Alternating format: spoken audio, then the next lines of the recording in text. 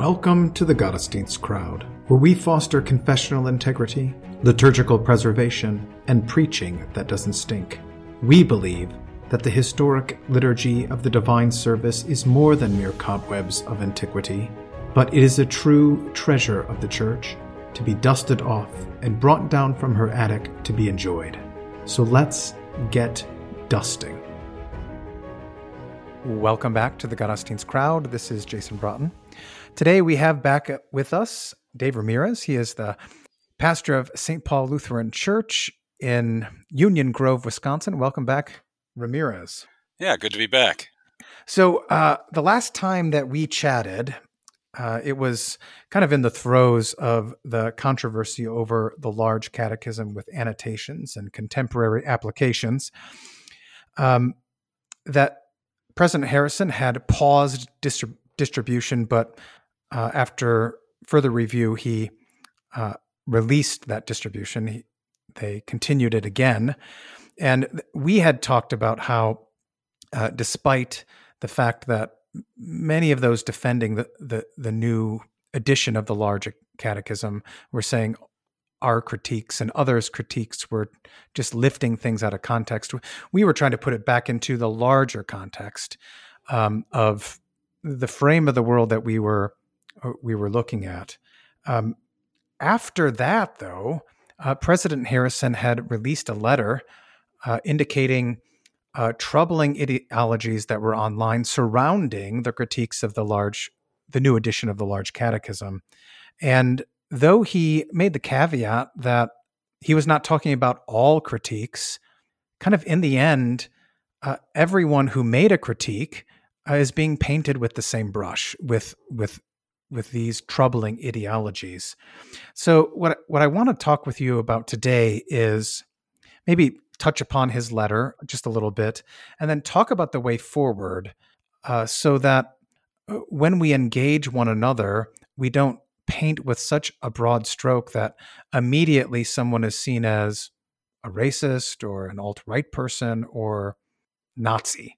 And things online, things in discussions, in winkles, and just among other brother pastors, and even in congregations, there's more furor, more heat than light that is actually happening. And so maybe we can try to forge a way forward on how to deal with these issues. So what's in his letter? Sure. And before we touch on his letter briefly, I got to say, I'm glad this controversy is bringing to light deeper issues and discussions, because we need to talk about it. I mean, divisions must be among you, as St. Paul writes, and every doctrinal or, tempest in a teapot, however you want to view this thing, somewhere in between, it actually brings the truth to light. So it's good that we are forced to think about these issues. So, I'm glad it's happening. I'm glad the discussion continues. I hope it continues, and it should. But to the letter. So I'm not going to walk through it point by point. I just got a couple comments on where I think that President Harrison is. I don't think that the words and the phrases and the angles were chosen very well, to be frank, with all due respect. Mm-hmm. And so they may seem like minor matters, but I think that they are bigger matters in some sense. But then the effects. So first to some terminology. The first thing I'd point out is that he talks about categorically rejecting the horrible and racist teachings of the so-called alt-right in toto.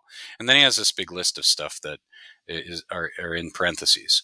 And one of them is death for homosexuals. And I think this is like the perfect example of where I think this was not, again, in all due respect, a very carefully written letter. Death for homosexuals. I presume that means execution for homosexual behavior. That's how I'm going to interpret it. But frankly, the Old and New Testaments both are very clear that that's a valid option. Mm-hmm. Now, it is true that there is the principle that we do not have to or should take every code or every point of civil law from the Mosaic Code in all of its particularity.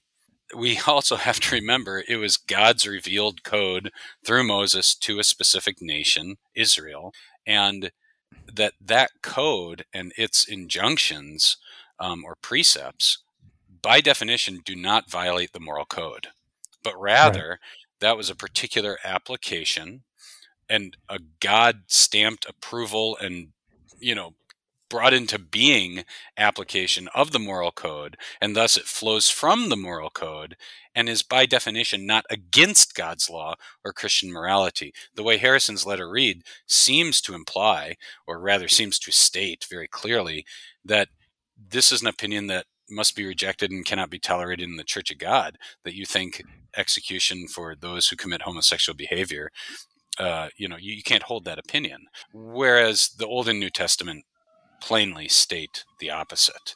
Yeah. So again, maybe you think that in certain times, in certain places, that's not the right way to go, but you certainly can't rule it out.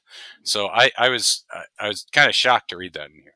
So so in other words, like positively, we can't say you must do this, but negatively, we can't say it's a sin to do so.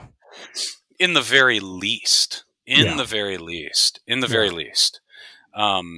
So that's just one example. Another example is the term, he's rejecting the teachings of the so-called quote unquote alt-right.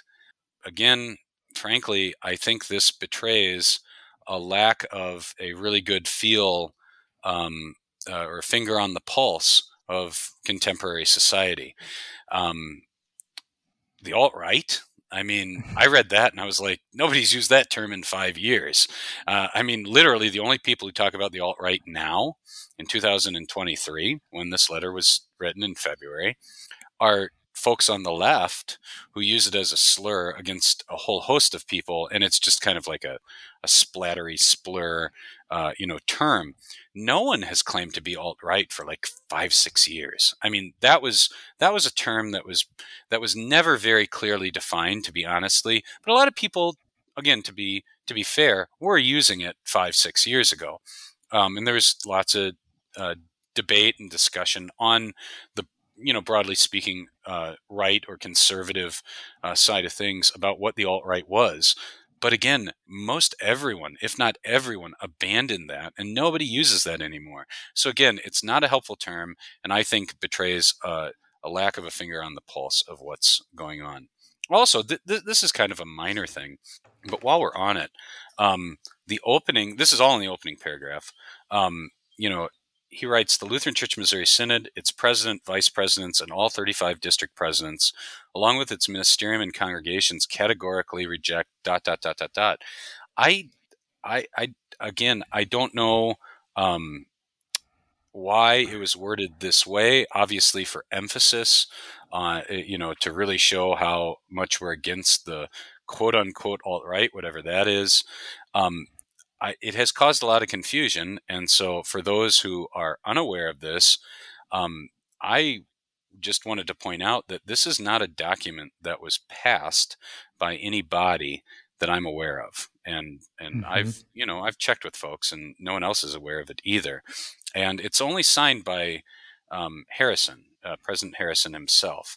I know some people have read this and thought that maybe it was passed by the Presidium or by the district presidents, but also in that list is the ministerium and its congregations. I know I never signed this document, and I know the congregations didn't put it to a vote. Again, I would certainly agree with some stuff in here, but I also think that there's stuff that isn't worded well and that I don't agree with, at least in terms of tone. And so I just wanted to clarify that a lot of people, I think that this was passed and signed by a multitude of peoples or groups, and it was not. This is President Harrison speaking, you could say, not just as a private person, but from his office. However, this was not signed by other people. So I just wanted to note that. Yeah. Because I was kind of confused by that at first as well. Yeah, I was too. I mean, because I don't remember voting on it. Yeah. So if this is the case, right? So say someone brings this to you as a pastor and says, oh, Pastor, I see that we as a synod took action on this. Again, it wasn't done in convention. It wasn't done at our Winkles. We didn't have a circuit forum for this. It didn't come up in any of our voters meetings. And so Yeah. it leads you to believe that it has something binding upon the ministerium and the congregations of the Missouri Synod, even though there's a lot in there that I would agree with. Yeah, sure. And I mean, President Harrison has been elected into office, and part of his office is to, to put it bluntly, to have a bully pulpit, and he chose to use it in this manner. Whether you like it, hate it, anything in between. I don't think him writing letters as the president is inappropriate. Abstractly. I do think some people are confused about that. So I just wanted to kind of correct the record. But that actually gets to is this really the problem that we face today? Exactly. That's actually what I view as the bigger problem. I do think that it is tone deaf and not focused on the actual problem. I don't believe that we've got a whole bunch of, neo-Nazi, folks running around in the Missouri Synod, and that is like, DEFCON whatever level problem. I don't think that's the case. I don't think that's reality. And I have to say, I wonder why this, why all hands on deck, even offering aid and assistance to rooting these people out from congregations, these alleged people, about what they allegedly believe. I think that's another problem with the document. There's not an identification. You alluded to earlier, there was the attempt to distinguish between, not allowed critique and legitimate critique. But I think in terms of effect, whether intended or not, it really, opened the floodgates on some witch hunting, and on, people thinking this is like some widespread problem, whatever the alleged problem that's ill-defined is. Mm-hmm. And I think that doesn't make a lot of sense. It's very tone deaf. For instance, this is not a matter of question. It's a matter of fact. We literally have thousands, tens of thousands, maybe more, of members of Missouri Synod churches in good standing that fly rainbow flags during Pride Month on their Facebook page. Mm-hmm. Where's the LCMS fatwa on them? You know what I mean? Right. I mean, not literally, but you know what I mean? Like, where's that? Why aren't we running up the flag and saying, hey, this is a huge problem, let's get it done? Yeah, we reject this in toto when we condemn it in the name of Christ. Right. And sure, you could say we've done this in convention. We've actually done it in more official ways. And yet at the same time, again, you could call this subjective, but I think it's correct. The sense of urgency and the vibe of let's do this and this can't be tolerated, let's get it done. Where's that for, folks who are flying, the gay pride flag online? Or, we were told in the Large Catechism that folks who struggle with transgenderism, that's a speck in our neighbor's eye, and we got to be understanding and all this kind of stuff. What about the hundreds? Well, I don't know how many, but I would wager a lot of money if I was betting, but I don't, because that's wrong.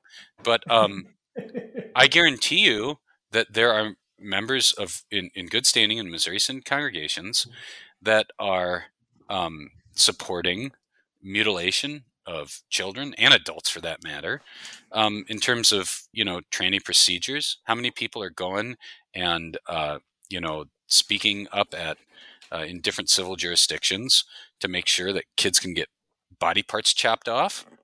Where's the urgency there? Sure, we write stuff, but are we going to offer support to congregations to root these people out and to hunt them down? Yeah. I think it's a classic case of punch to the right, coddle the left. You see this all across American society, and not just in the political sphere, but in the churches too. Punch to the right, coddle the left. And what's that being driven by? I don't know people's intentions or hearts, but I would hazard a guess, or at least I would pastorally counsel them to think about, are we so vehement about certain things because it's anti-biblical or unbiblical, or is it because that this accords with the spirit of the age and it will get us, claps from the culture? And I think that's a serious concern. I don't think that's unfair, but yeah, punch to the right, cow to the left. And that helps, unfortunately, show where our concerns lie and, where our energy's at. And I don't think if we use this as a diagnostic tool, it makes the LCMS look very good. I think it makes it look very bad and not centered on the real threats. Yeah. That diagnosis is, I think, spot on, but what ends up happening, I guess further, what I would like to say is that those who are actually contending for the truth of God's word in these areas, they end up getting also kind of run over in the process, right? They get pointed at as being witch hunters. They get pointed at as unloving. They get pointed at as not caring about the particular situations that those people are enduring. And it really kind of moves that Overton window even further. Yeah, absolutely. And I mean, again, I am obviously aware that President Harrison and the vast majority of our ministerium, if not all of them, are against transgenderism. Okay, fine, but we've got to ask those people who are so vehemently concerned about the alt-right, it's just like a boogeyman, why is transgenderism a speck in folks' eyes? And, some young men's predilection or, attraction to a political philosophy such as, allegedly fascism, why is that abhorrent? And they must be driven out. Why aren't we interested in why they might be attracted to it? Why aren't we interested in what got them to this point? Why aren't we interested in maybe the good points that they have? I mean, I'm not especially attracted to fascism as a political philosophy, and yet at the same time, my first question is, why are we coddling some and not others? Now, I'm not a person who thinks that, it's a very important thing to talk about. Let's expose the hypocrisy of the left. I mean, like in the political sphere, this is kind of a loser mentality. Yet at the same time, it is worth noting. Why is that? There should be some self-reflection on that. And I would point to the fact that, in our society, anti-racism is a religion. Mm-hmm. It's a religion. I mean, obviously, we'd all agree inordinate pride or sinful pride in a person's, descent can be bad. And it can lead to sinful thoughts, behaviors, words, deeds, blah, blah, blah, all that kind of stuff. Yes. And yet at the same time, we know that radical egalitarianism, or just egalitarianism, period, and anti-racism really has taken on the form of a religion. And we need to be concerned about the idols of the day. And why aren't we concerned about that idol? That's the real question.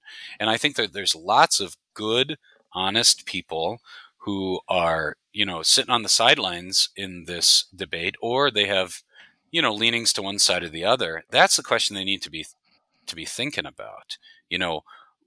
Whenever you have an ideology that is in accordance with the spirit of the age, as Walther talks about so eloquently in his writings, if you're agreeing with that, maybe it's because you happen to line up and there's overlap on what the Bible says, but you need to be suspicious. I mean, it's kind of like with women in the church issues. Mm-hmm. I mean, why all of a sudden is it okay for us to do things that our forefathers never did?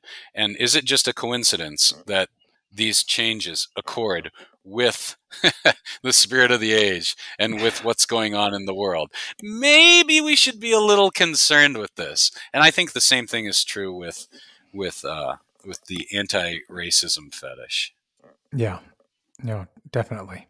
It's as you have said, it comes down to, I guess, in some ways, what takes the view off of us in the wrong way and puts it on in the right way in terms of standing within the world. Yeah. But the biggest issue, which we've already alluded to with, I think, this letter, is that it really, I think, empowers and encourages and enables people who are self-appointed heresy hunters or witch hunters, Yeah. to really break the eighth commandment. That's where I find a big problem with this, because again, who are we talking about? Who's being condemned? What precisely do they believe? It's not there. And frankly, a lot of people have experienced this. I don't want to speak out of turn. I don't like to speak about cases, so to speak, that I don't know all the details of. But I do know for a fact, even if I don't know all the details, that several laymen have been, gone after, whether rightfully or wrongly. I don't know all the facts, so I want to reserve judgment. But because they're allegedly alt-right, there's a lot of guilt of association that seems to be thrown around, and this is not good. And this is the bigger problem with this letter that I see, that it just opens the door wide to Eighth Commandment violations. I don't want to get into the details because it's frankly not even worth it. But I had someone slandering me, calling me a racist and an extremist, and writing this stuff online. I called the guy up because that's what you're supposed to do. If you're a man, and not only that, but brother in the office, you call the guy up. I called him up. He had no answers for me. No good examples, no details. It was just the typical point and shriek. You're a racist. Why? Well, because you said racist things. Like what? Well, anyway, moving on. Right. I've had similar things as well. Yeah. And and that's also what I don't like, is that, letters like this, whether intended or not, really empower bad actors or people who are tempted to be bad actors to really just slur and paint with a broad brush and not get into the nitty gritty on what they have a problem with people. I actually asked this guy to sit down and meet with me. That was over a month ago. He won't even get back to me and give me a date. Frankly, it's pathetic.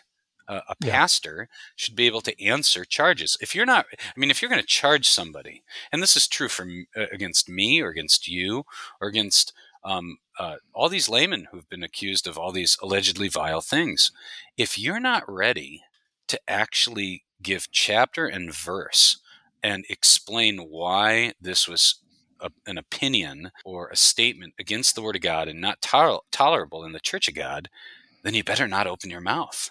You better have the receipts. And unfortunately, I think it's very clear that this has empowered a lot of people to act poorly. Definitely. It's you see it as I mentioned in the opening. This has renewed kind of a lot of heat and not a whole lot of light in all sectors, whether it's online or in Winkles or just in discussions about what's going on, and suddenly everyone's pointing fingers, and no one is really trying to remain brothers. It's just like you said, that point and shriek, like, "Oh, bad man, he must be gone." Yeah, and there are real issues that need to be talked about, and we're going to get to that soon. But the tenor of the discussion is not good, and I don't say that as kind of like a bow tie wearing. Oh, let's all be official and blah blah. Yes, I have a prejudice. Did I commit a racism there? But it is a very I'm not a bow tie wearing like, oh, we can't use rough language. No, I mean, but like you said, if it's all heat and no light, come on, let's actually talk about the facts and the Mm-hmm. particulars. Yeah, you're exactly right. It seems like it's getting ramped up, all sectors, and it's bringing more and more people into that orbit. I mean, even Chris Rosebrough is discussing these things. Well, I mean, yes, I'd be lying if I said I wasn't aware of it. I did see that he jumped in, but frankly, I mean, imagine caring what Chris Roseborough has to say about anything. I know that sounds harsh, but I frankly don't care. I saw that he was arguing on the internet. I didn't bother reading much of it, and I think that he got a interview on Issues, Etc. Is that right? On it? Yep. Yeah. I mean, to me, it's very simple math. I mean, Chris Roseborough is vehemently pro, communing people over the interwebs. I mean, that's just ridiculous. Someone who believes in internet communion, I don't really care what they have to say about much anything. I think the better question, frankly, is why in the world would Issues Etc. have him on? Now, again, I know the answer to that question. I think it's because Todd and Jeff have a long history, and I really do respect old loyalties. And Roseborough helped him out when they got canned under the Kieschnick administration. So again, I got a lot of respect for old loyalties, but I think the better question is why. I mean, what Chris Roseborough, who's a self-appointed heresy hunter, thinks about this when he's pro-internet communion, whatever, not very important. But why have him on? Why platform him, as they say these days? I mean, Todd and Jeff, Issues, Etc. have been so awesome on beating down the idea that you can commune people over the internet. They were awesome on that. That was wonderful. And furthermore, over the last several years, they have been very strong on kind of the soft antinomianism or the antinomianism that has infected the Missouri Synod. I mean, they've been heroes on that. Period, full stop. They have. Yep. Yeah. Todd's even talked about how, he used to lean that way and then he really came around. I mean, praise be to God. Awesome. But I understand old loyalties, but why still platform? Why still, lift up as an expert or someone to listen to, somebody who vehemently supports internet communion, and secondly, runs around with 1517? I mean, come on. That's the more interesting question, which is not what we're talking about. But yeah. Well, long story short, who cares what Chris Roseborough has to say? Well, no. So I just want to press you on this, like just a little bit. I mean, how is, one of our complaints with this is the being painted with a broad brush, being guilt by association. How is this different? Yeah, I mean, I guess because they've made statements to the contrary. Yeah. But I guess, well, I mean, if you're going to press me, I guess, like, why is it okay for a guy who clearly goes against what the scriptures detail as how to celebrate and administer the Lord's Supper? How is it okay to associate with him, but not somebody who has an attraction to a political philosophy, or, thinks that homosexuals who are egregious, committers of depravity, perhaps should be executed under a political system. I mean, like, to me, it seems like, focusing on a log or a speck instead of a log, but No, I hear what you're saying. I mean, we are very adept at choosing, who's part of the in crowd and who's not. And as I think we've already mentioned, some of that really goes along very nicely with what the spirit of the age is. And I don't want to assign motives, but it seems as though it's very easy to say you can't be a part of that group, and I don't want anything to do with you. I don't ever want to have you on my show. But if you're part of this group, which is in our day okay to have online services, including Holy Communion, well, that's fine. And so we then are becoming the judge of what Scripture says, not the Scripture judging us and what we do. Yeah, I mean, I'm fine with in-group favoritism. I mean, any cohesive group needs that.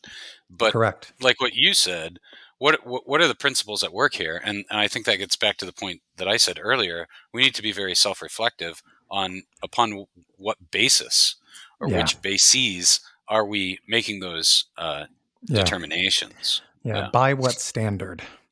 Yeah, exactly. Yeah. Okay.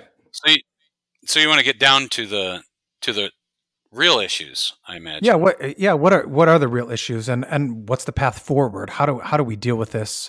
What are the in our mind? What kind of mindset? What sort of categories? All of that. How do we make our way forward? Parse things out and speak about them in a way that sheds more light than generates heat. Yeah, absolutely. I mean, I think that everything we've been talking about before is, okay, there's this letter and then so-and-so saying this and that. So there's a lot of that drama. And that drama can be revealing and important. I'm not trying to dismiss it all. But at the same time, the deeper issue is definitely, how, what are we going to talk about and how are we going to talk about? And I think in some ways it really, centers around a longstanding problem of several decades in the Missouri Synod about how to deal with, quote unquote, racism. Mm-hmm. I don't want to get all deep into the history, but the facts are very clear about that term. Number one, it's a very recent term. You go back into church history, you don't hear people talking about the sin of racism. You just don't. I mean, go to the Old Testament, go to the New Testament. You ain't going to find it. Go to the Church Fathers. You're not going to find it. Go to the Reformers. You're not going to find it. You're not going to find it until a couple, maybe 100+ years ago. I mean, it's very, very recent. Mm-hmm. Secondly, it's a very squishy term. And we talked about this a little bit, but I'm going to steal a phrase someone else, brought up to me, and I think it's a good one. It's a maximum splatter term. Think about someone like throwing a water balloon filled with paint, or a painter having fun, not doing his job the right way. It's a maximum splatter term, and this is similar to what I talked about in terms of racism as a term and sexism as a term back in a talk in 2020 at the Bugenhagen conference, a keynote, and 90% of the time when this term is used, it is used as a slur. I mean, that's just a fact. It's a recent term, and that should make us suspicious as well. It is also a squishy term or a splattery term. And squishy really denotes how it's never defined very well. And that's not just true in the world, but also it's true in the Missouri Synod in recent decades. I'd say, a lot of, when this term started getting used in the Missouri Synod, this was mid-century, 60s and 70s, and the folks that would use it did not define it very well. And then it starts getting into more of our, documented language, and in our documents, I should just say, right. Really, really big time in the 90s. And I don't think it's a helpful term. Maybe it could be helpful. I don't think so, but it's not defined well. And so it's not just squishy, but it's also a splatter term because it's used to denounce people without a lot of definition, which makes it a very easy term to throw around and slur people without having to do the hard work of proving that they're wrong or unbiblical.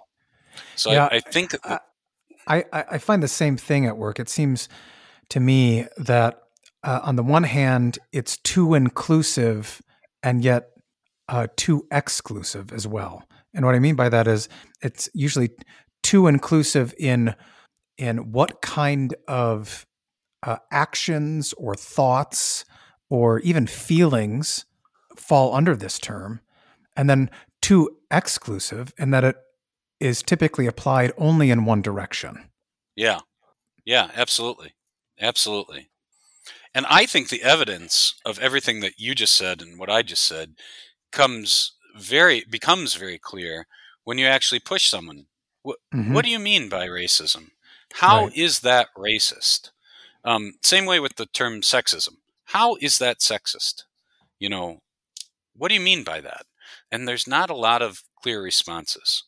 Well, I mentioned the 90s because there's this document, Racism in the Church, Yeah. and that was written by the CTCR in 1994. It's got an interesting history that hardly anyone knows about. I know that some people know about it now because of my talk in 2020, but I'd like to fill in some more gaps because I've learned some things, subsequently. So the CTCR is the Commission for Theology and Church Relations in the Lutheran Church Missouri Synod. It came into being because uh, the seminary in St. Louis could no longer be trusted, and so they really, Jack Preuss created this commission, to produce doctrinal statements and opinions and things like that. I mean, I personally wish it would be disbanded and go back to requesting that the seminaries and those professors, particularly, whom it's been given to produce opinions and doctrinal statements Yeah. for the synod, for the church. I mean, but regardless of all that, And on top of that, I mean, even if it doesn't, uh, our seminary faculties still have the ability, by means of critique of the CTCR, to write in and object officially to whatever teaching is found in whatever document has come to light. I mean, it was just reported to me at our most recent district pastors conference that there are only like 5 dissents, period, to the Luther's Large Catechism with annotations and contemporary essays applications. 5. I know yeah, that well, there was a whole lot more going on online, even from some sectors of the faculty, and it doesn't seem like any of that made any headway in terms of actually sitting down to write and and create an argument to say this is why this is not helpful. This is why this is not good. well, and to respond to that in two ways, I mean, I think that on one hand, yes, we could always say, well, every pastor is a called, an ordained minister of the word, and if they have a problem with it, they should send one in. So we should do better. Okay, that's fair. That's fair. But let's also look at the reality and the history of how the church has dealt with this stuff. Arianism arises with Arius and other heretics, who followed him. Mm-hmm. Um, you know, I'm sorry to say, but the reality is that some guy who's in a parish in the wilds of Asia Minor, that's not his first concern. He's Yeah. probably not the best person to do it, and so that's why you need an Athanasius. That's why you need special guys who are gonna throw down and do that. And so, while yes, more of us pastors could and should have sent in dissents, I mean, this is a burden not exclusively placed upon the seminary faculties, but they have a special place here, and Yeah. and they should. It And is their particular vocation, right, yeah, as teachers of the absolutely. church. And all I was saying is that option is still open for them also. Yeah, well, I don't know who those 5 dissents came from, but I hope some of them were seminary faculty, and I hope that the faculties will put in something, whether individually or corporately. I mean, that should happen. But again, not to beat a dead horse, but I mean, this is why I think the CTCR is not an ideal institution. I think that, the seminaries should be doing what they're given to do, and naturally should do. But so Racism in the Church was a document that was produced by the CTCR in 1994. That's when they wrote it. Mm-hmm. And for the first time, a minority, and this is, why I always call it the Minority Report. Well, I mean, there's the movie too, right? Have you seen the movie, The Minority I have. Report? Yeah. Tom Yeah. Cruise, that one? Tom Cruise. I mean, Tom Cruise is loony as the day is long, but, he makes good movies. And that movie is interesting. I mean, it definitely has a lot to say about testimony and about tyranny and about allowable discussion. I always call it the Minority Report. I think you just gave me the title for this episode. Yeah, the maybe Minority so. Report. The Minority Report. Yeah, that's right. That's right. So, but it wasn't called the Minority Report. Nowadays, you have official minority reports. Like if the majority of the CTCR wants to pass something, they can pass it, and then the minority can produce a minority report on the same topic. Mm-hmm. Paul Nuss, who's a mutual friend of ours, he's the king of minority reports. He during his time as a layman on the CTCR, I believe produced. He was involved anyway with producing most of the minority reports that are still on the CTCR's website. Mm-hmm. But before that golden age of minority reporting, there was this report called Racism in the Church, a dissenting opinion. Mm-hmm. And so there wasn't this category of minority reports yet, but yet there was this minority report or dissenting opinion. And speaking of faculty members, there were 4 men who produced this report, and 3 of which were seminary professors, which I think is very notable. Not only were they seminary professors, but they're very, very well-respected men. 3 of them are still alive. 1 is deceased.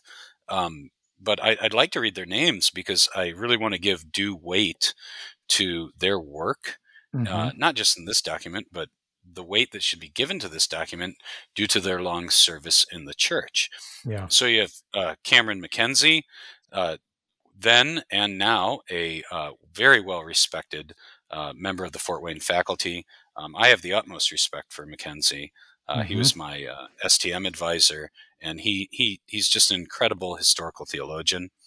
You have Ken Sherb, who is not a seminary professor, but also an incredible historian, especially when it comes to the Missouri Synod. Yeah, top-notch thinker. Top-notch thinker. He's in your district, as I know you know, but I wanted to mention that. He's in the CID. Yeah, top-notch guy. You have James Veltz, who I may disagree with on the quote-unquote longer ending of Mark. but that's a discussion for another day. But even my disagreements with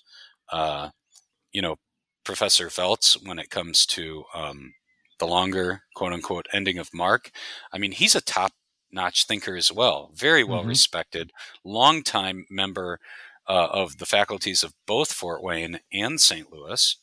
And then last but certainly not least, the deceased Norman Nagel, who was a longtime professor at the St. Louis faculty and highly, highly respected by especially members of the current Harrison administration and folks all across Synod. I mean, I never had Nagel as a prof. I never met the man. And his name often comes up in reference to some of the discussions about antinomianism or soft antinomianism. But be that as it may, the guy was a giant in the Missouri Synod. And if anything, him signing on to this should really make a lot of people pause, along with the other 3 names. Because I think that this document just shows a great humility of what theologians can say and what they can't say, and perhaps more importantly, where they acknowledge there is room to maneuver, quote unquote, and acknowledging the complexity of the facts and the situation. Yeah. And And that's so okay, much. That's so much of what's going on here is a failure to acknowledge complexity. absolutely, Mm-hmm. absolutely, absolutely. I mean, I cannot tell you how many times I've seen or heard or experienced someone saying, "Well, that's racist." Well, why is that racist? Well, Yeah. that's not loving your neighbor. Okay. Well, in what way? And can we talk about the Bible? Can we talk about history?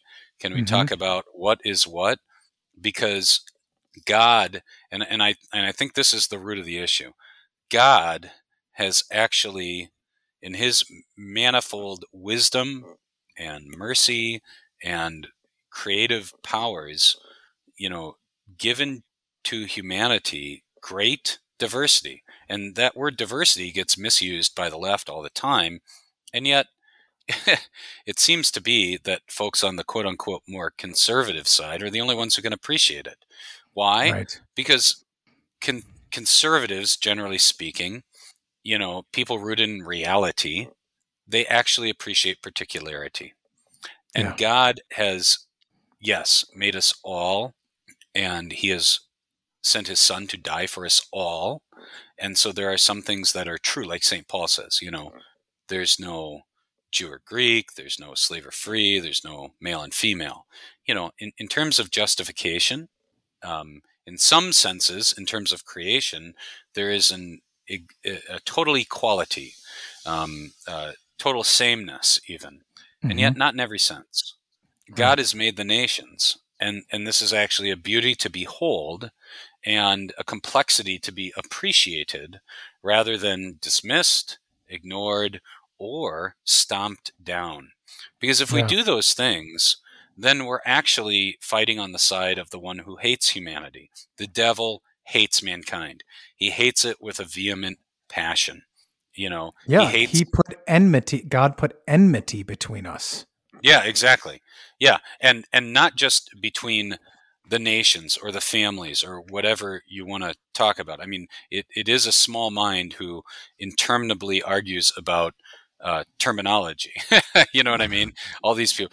There's one race, the human race. Okay, well that's not exactly the point. There's different. You want to use the word ethnicities. You want to use the word nations. I don't really care. Let's talk about reality.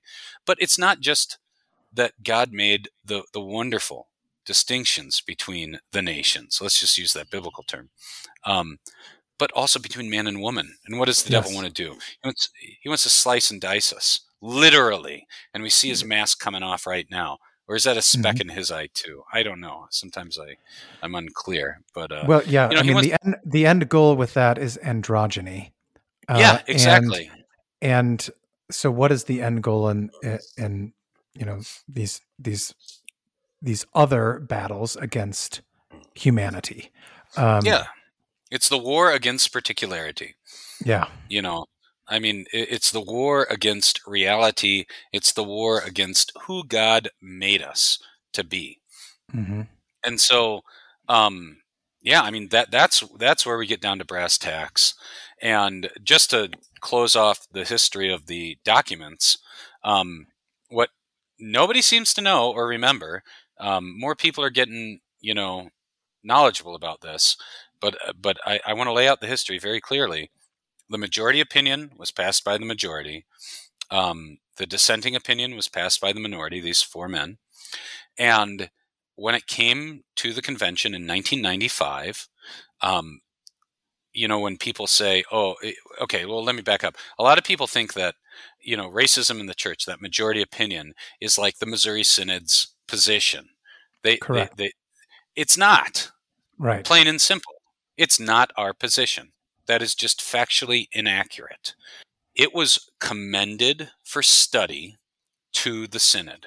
And yet, what's very interesting is that it was commended for study to the Synod in the exact same resolution, literally the same resolution, commended it and the minority or the dissenting opinion to the Synod for study.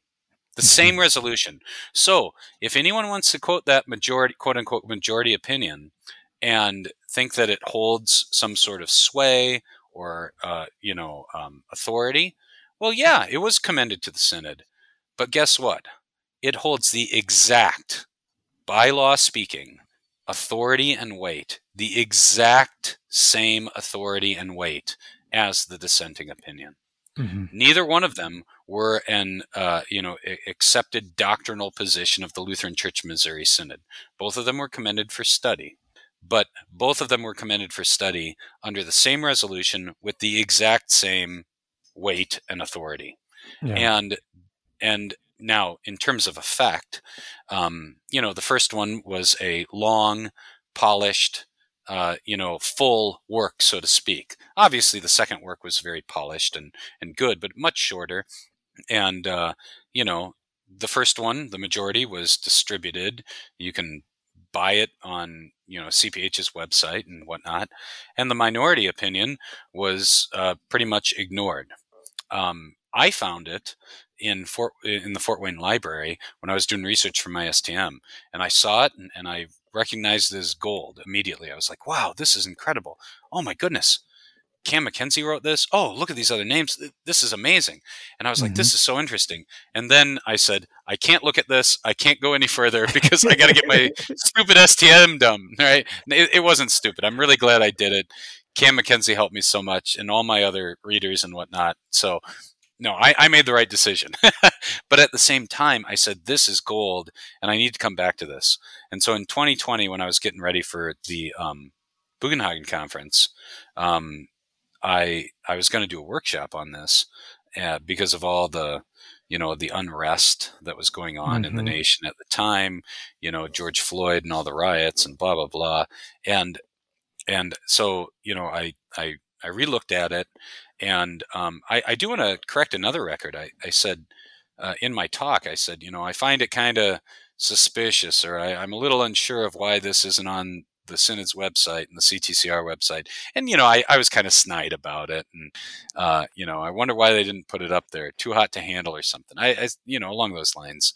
Well, I was, very pleasantly corrected when I got to talk to some CTCR folks about it. And Joe Lanebauer, spoke to me, or we were writing back and forth, and he said, well, this was the first of its kind. We didn't really know what to do with it. It wasn't a purposeful, withdrawing of it or anything like that. And so, I asked him, would you please put it up on the website? Would you please make it available? And he did so, no hesitation, no nothing. So, so I guess my snide remarks weren't totally justified. So I apologize for that. But it's great. It's now available on the Synod's website and also on Fort Wayne's library section of their website too. Yeah. So anybody can get a hold of it. And to get us back to the real issue at hand, I think that they do a very responsible job of talking about, quote unquote racism. And so I'd like to walk through that and, talk about the points that they make so that we can move forward with a productive conversation about the nations and how we should think about them. So what does then this dissenting opinion, does it reject everything, or does it just reject some things within the majority opinion? Yeah. So they state very plainly that, I'll just quote them. They say parts 2 and 3 of Racism in the Church, and I'll note that you're going to be putting a link to this in the show notes. So anyone who's listening, I would encourage at this point to go through and click on that, open it up in your browser so you can follow along, and definitely read it for yourself after the episode. So they say Parts 2 and 3 of Racism in the Church contain powerful and eloquent reminders that God is no respecter of persons, and that the Church, in her proclamation and practice, must always make that clear. And if I could summarize on their behalf, which they do later, if the definition of racism was merely we are all descended from Adam, and God created Adam, and we are all his, you know, children in the sense of creation from Adam, and also through Noah, obviously, and also that God redeemed all mankind and paid for their sins through the work of his Son, Jesus Christ our Lord, and that we are to love all of our neighbors, then yes, that's true. Anyone who denies those things is an error. That they're wrong. That's sinful pride Yes. or quote unquote racism. Yeah, we can all agree on that, and that's what the minority opinion states as well. However, then they go into a critique, especially of part one, but not exclusive to it, because it plays out in different parts of parts 2 and 3 of the majority opinion. They categorize their critiques in 3 ways. They talk about the problem with defining the term racism. Then they talk about an inadequate understanding of culture and its relationship to Christianity. And then last, but certainly not least, they critique the egalitarian presuppositions of the majority document. So those are kind of the 3 warehouses that they define their critiques on. Yeah. So what's the first thing on definition? Yeah, well, so they point out that number 1, the definition of racism is squishy. That's my term, but it's confusing, which is their term, because it doesn't give a clear definition of racism. And this flows not just through the 1994 document, but commended to the Synod in 95, but it flows throughout so many statements of the Missouri Synod, resolutions, all this kind of stuff, where it doesn't actually define racism. Or if it defines it, it doesn't define it very well, not in a very helpful way. So they point out that racism is defined, in some places biologically, sinful pride based on descent, but then in other places they include culture and other things like that, and these are 2 different definitions, and so that's not very helpful at all. No, it's equivocation.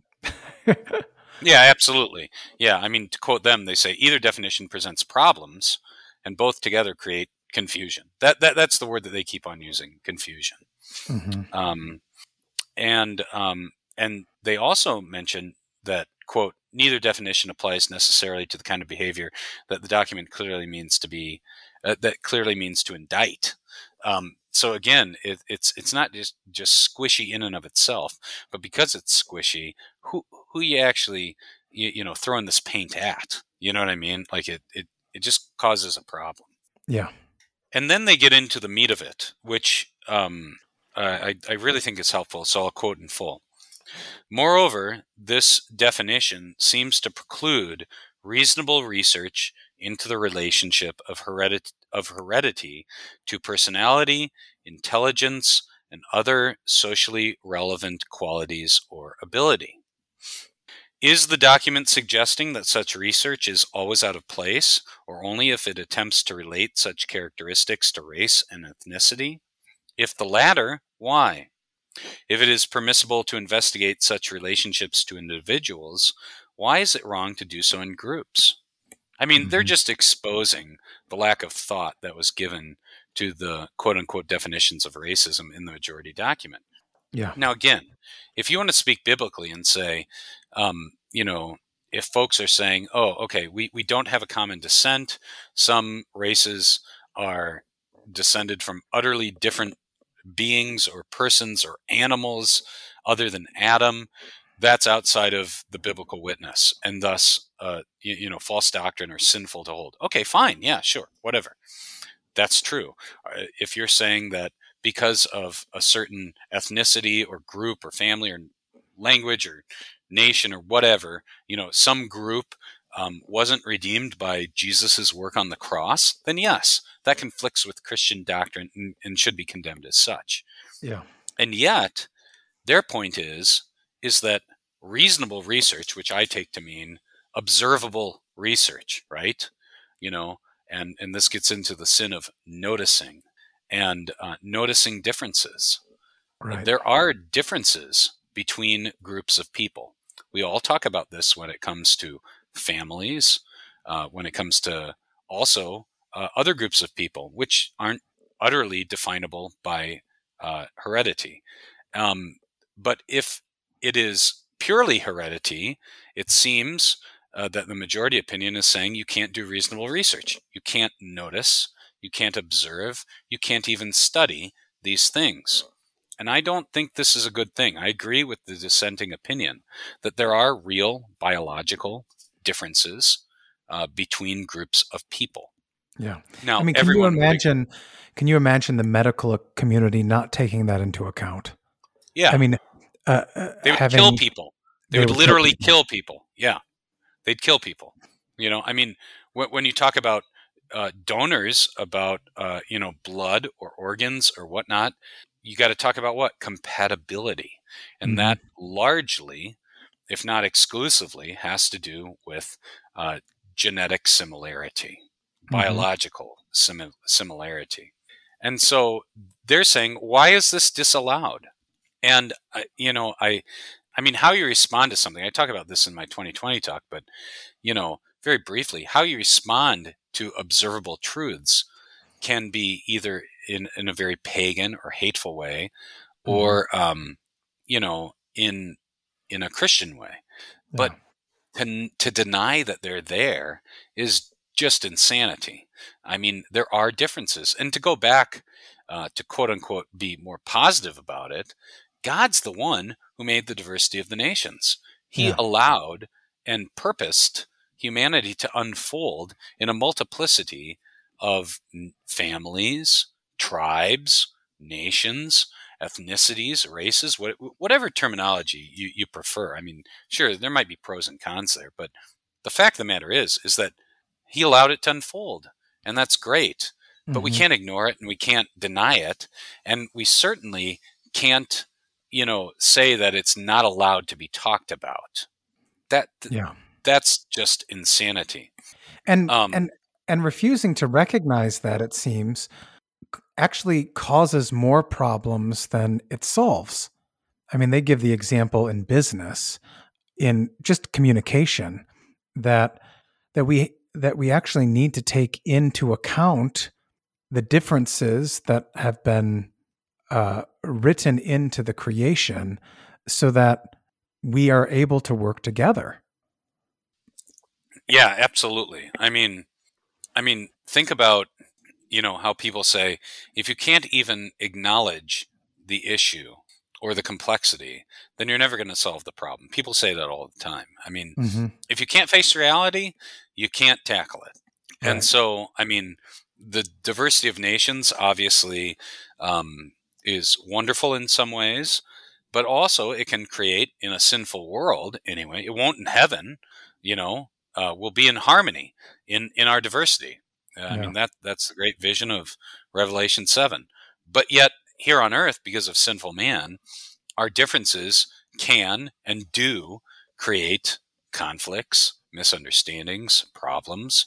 If you don't acknowledge them, you're never going to be able to deal with them. Right. And so, just to back up for a second, they say, perhaps the CTCR majority would answer that their concern is not with the recognition of differences between groups, but with using those differences to make judgments regarding a people's, or quote, people's social worth and their value as human beings. So again, if you're talking about different people being inferior in the sense of being a creature of God, or as one whom Christ died for, or as an object of Christian love, this would be sinful. And yet understanding and acknowledging differences as such is not sinful. In fact, it's just a recognition of reality. Furthermore, they go further. They say, nonetheless, it is also true that ethnic groups do exhibit characteristics that are quote unquote socially relevant. You know, that that's important, and further, before they talk about, how research into the relationship of heredity and some of those socially relevant qualities, they talk about personality, intelligent, and other socially relevant qualities or abilities. Um, you know, that shouldn't be precluded. I mean, that's just facing reality. And as you pointed out, for the sake of understanding each other, acknowledging God's creation and the way it's unfolded over the centuries. And you see this in the Bible, right? There's the famous quote, uh, Paul advised Titus, even as one of their own prophets has said, Cretans are always liars, evil brutes, lazy gluttons. This testimony is true. And then they use a modern example of Thomas Sowell writing in Ethnic America, and how he demonstrates a remarkable, I'm quoting them, remarkable correlation between the various ethnic groups that have come to America and, quote unquote, socially relevant qualities or abilities. But they say, by its definition, the CTCR seems to be saying that Sowell and Paul are racists. And I love how they say this. This cannot be correct. I mean, it's a denial of reality. It's stupid. You can't deal with reality well as a Christian if you won't acknowledge it. And so God has allowed the nations to unfold, and there is actually a diversity and differences between them. Now, if that results in sinful pride and, saying, oh, these people weren't, Jesus didn't die for these people, or we don't need to love our neighbor, that's not good. That's wrong. But to deny reality is ridiculous.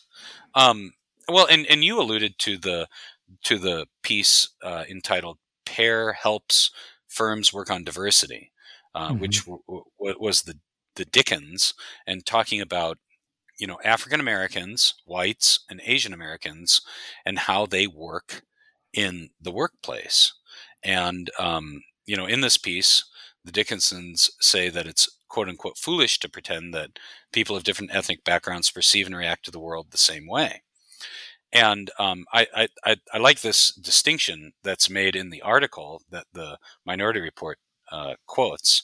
The Dickinsons asked if that approach is stereotypical. Jacqueline Dickens says she and her husband rely on generalizations. And, then they quote the couple, or at least Jacqueline. Stereotypes are fixed images without variations, she says. Generalizations are neutral, contain no value judgments, and have to do with what you observe. Well, are we not allowed to observe? Are we not allowed to notice, that there are differences between groups? I mean, this is real, and only a fool would ignore these things. And I think that's a good distinction between generalizations and stereotypes. Obviously, as Christians, we can judge different traits and different behaviors. But generalizations are helpful. You don't live your life without generalizations. If you're walking alone on a dark street at night and you see a man, let's get it away from ethnicity or race, and you see a man walking towards you versus a woman, you're going to be more concerned if it's a man. Why? Because we know from statistics and from experience and history that men are more prone to commit violent crimes or crimes, period. So we or use just this take every day. age into consideration. Yeah. Take a 90-year-old man versus a 5-year-old boy or a 35-year-old man. I mean, all of those things, those observable facts, that makes it different. It's not everything, but it's not nothing. Well, that's the quote, man. It may not be everything, but it certainly isn't nothing.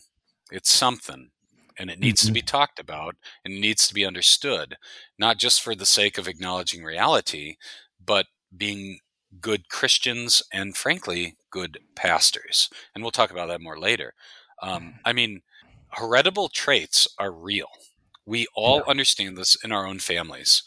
We were talking on the phone in preview to this conversation, and you said you saw traits in your kids that you could see in yourself. Mm-hmm. You know, And it's usually the things you don't like. well, maybe for you, but yeah, no, yeah, no, yeah. I mean, it's totally true. I mean, again, to put it into the pastoral perspective, I mean, how many times do you realize or are told, well, that's how that clan is. That's how that family is. Now, Mm-hmm. some of that obviously is, and we're going to get to this, culture, environment, experience, particular history. All that stuff plays a part. But some of it is heredity or, Mm-hmm. or because of descent. So and so has their uncle's temper.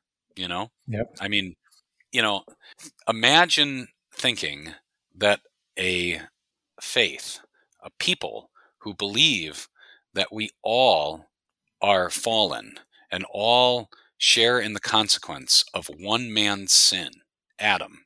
Imagine believing that, right? We all Mm-hmm. fell in Adam's fall, and his sin has affected all of us. Imagine believing that that was true for Adam and could never, ever, ever be true for any other situation. Mm-hmm.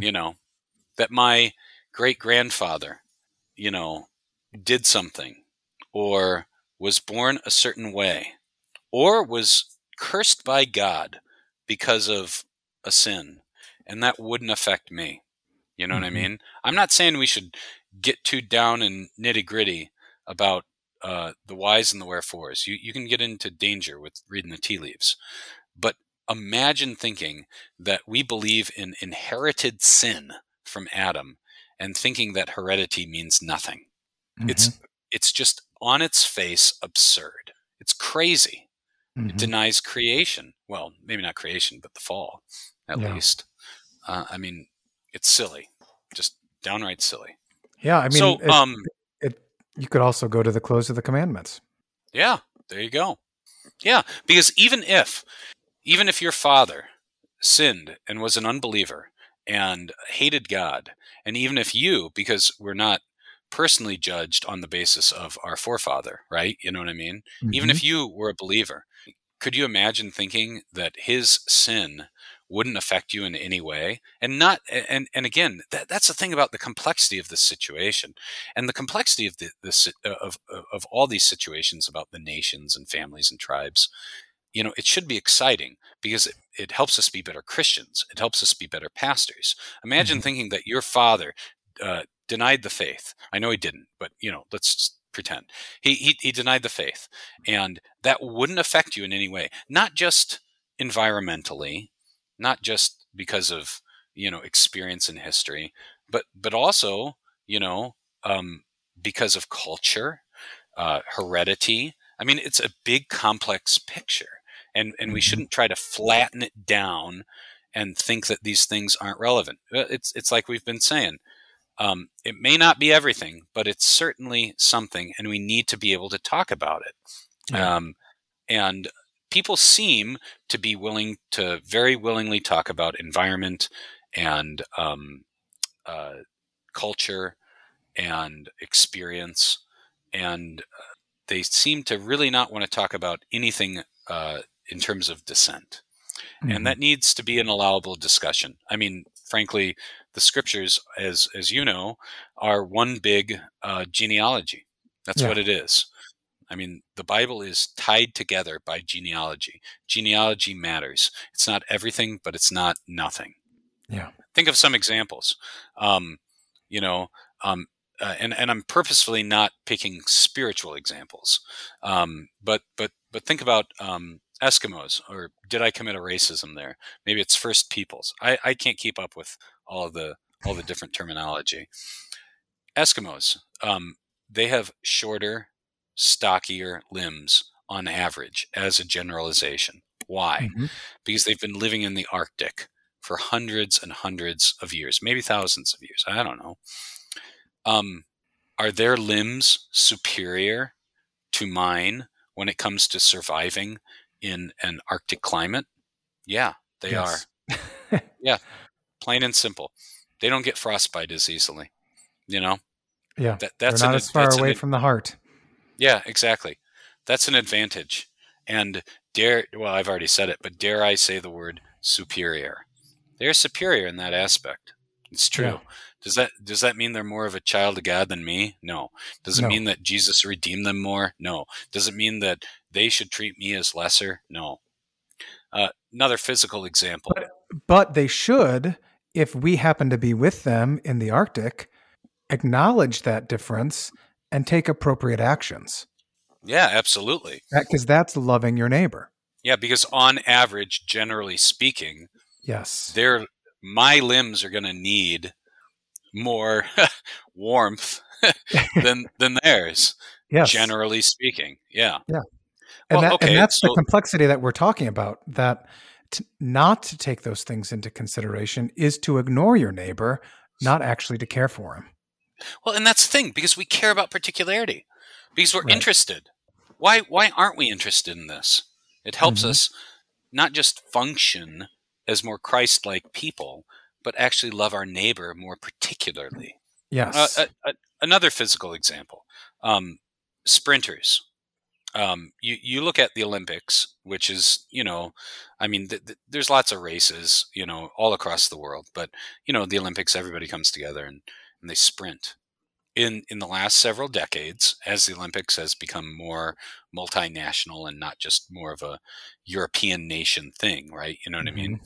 But as the talent from all across the globe has been allowed or has, competed, sprinters amazingly consistently are of West African descent. And I specifically say West African.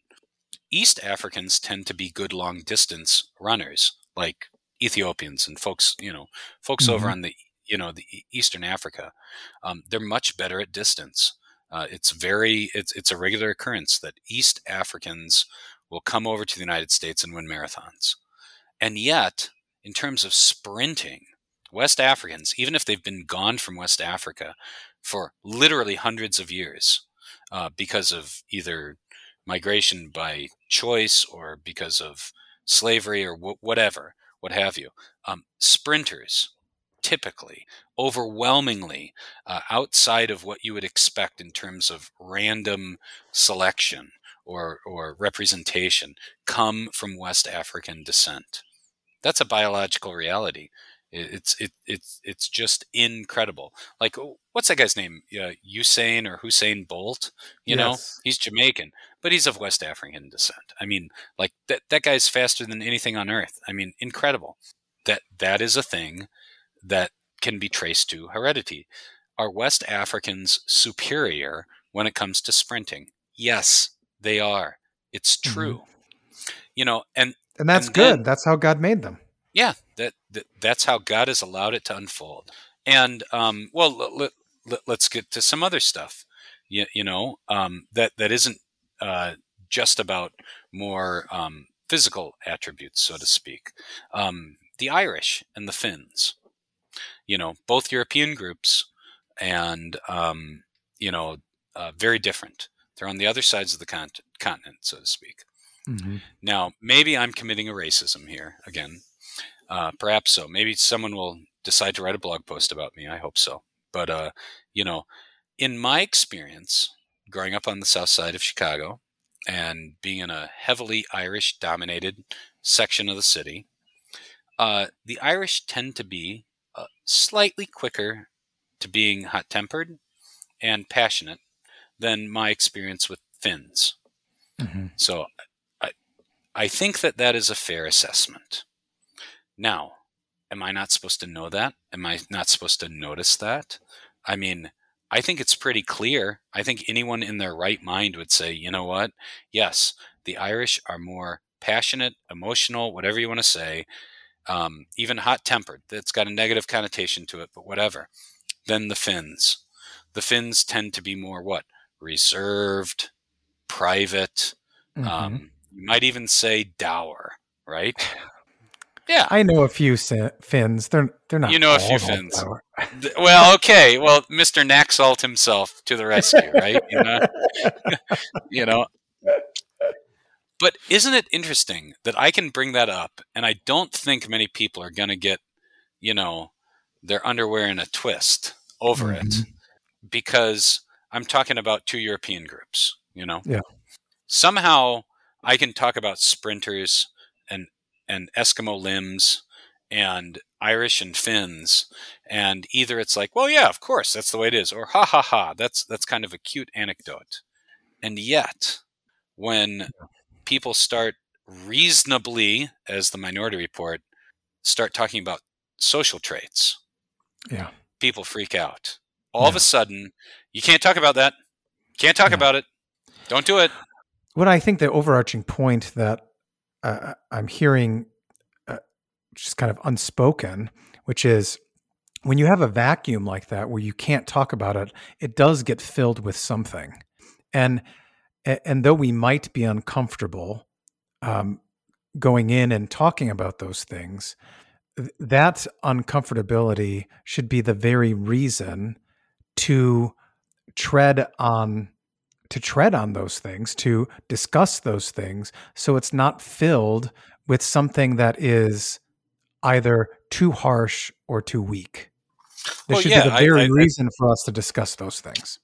Yeah. I think your point is absolutely the correct one, because if you don't talk about it, right?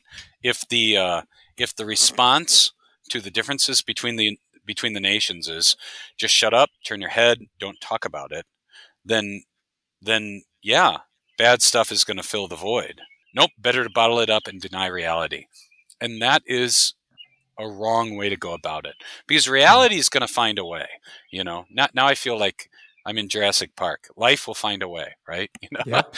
No, you're right. Yeah, I mean, the truth will find a way. You can't suppress the truth. It's going to come out. People are going to talk about it. And the only question is, are you going to deal with it like a pagan, or are you going to deal with it like a Christian? Yeah. And if we as pastors, now speaking about pastors in particular, if we as pastors are actually going to help shape the discussion, help our people think about it and talk about it, then the first step is acknowledging reality. That there are differences between individuals and families and tribes and nations, and that's something that we got to talk about. So I think that's and not just the the Irish and the Finns are different, but also about, as the Minority Report points out, socially relevant traits. And again, I'm a pastor. I'm a theologian, so to speak. Not really, but whatever. I mean, that's not my area of expertise. I'm interested in it. I should know stuff that's clear or well documented. But to preemptively smash that discussion down is a bad idea. Well, I mean, what's the thing when you were in call service or graduated and you had the district president preaching? What is it that they continually said to you? Love your people. Know your people. Yep. And how can you do that if you're not allowed to see what's right in front of your eyes? Yeah, exactly. We've been told, you and I and every pastor out there, we've been told thousands, literally, hundreds of times, know your people, love your people. And well, we don't just know them as individuals, but you had it said the same way.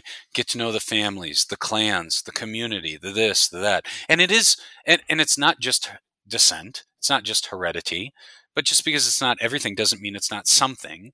And so, yeah, you're going to get to know the culture of your congregation. You're going to, the culture of your community. And that's going to include experience and history and language and custom and also heredity. I mean, imagine telling, no one says this because it's ridiculous, but it proves the point. No one would say, hey, newly minted pastor so-and-so, you're going to go to Minnesota to an overwhelmingly Norwegian congregation. And you, Pastor so-and-so, a different Pastor B, you're going to go to an overwhelmingly German Wisconsin congregation. And you know what? There is nothing that you should know about Norwegians and Germans that might be different. Nothing. Right. or it's only different because they're old history and language and culture. That's it. It has nothing to do with heredity. That's ridiculous. I mean, Well, it is. And I remember I spent a year in England through the exchange program through the two seminaries. I remember getting to England and having the talk from the tutors and professors there saying, England is not America.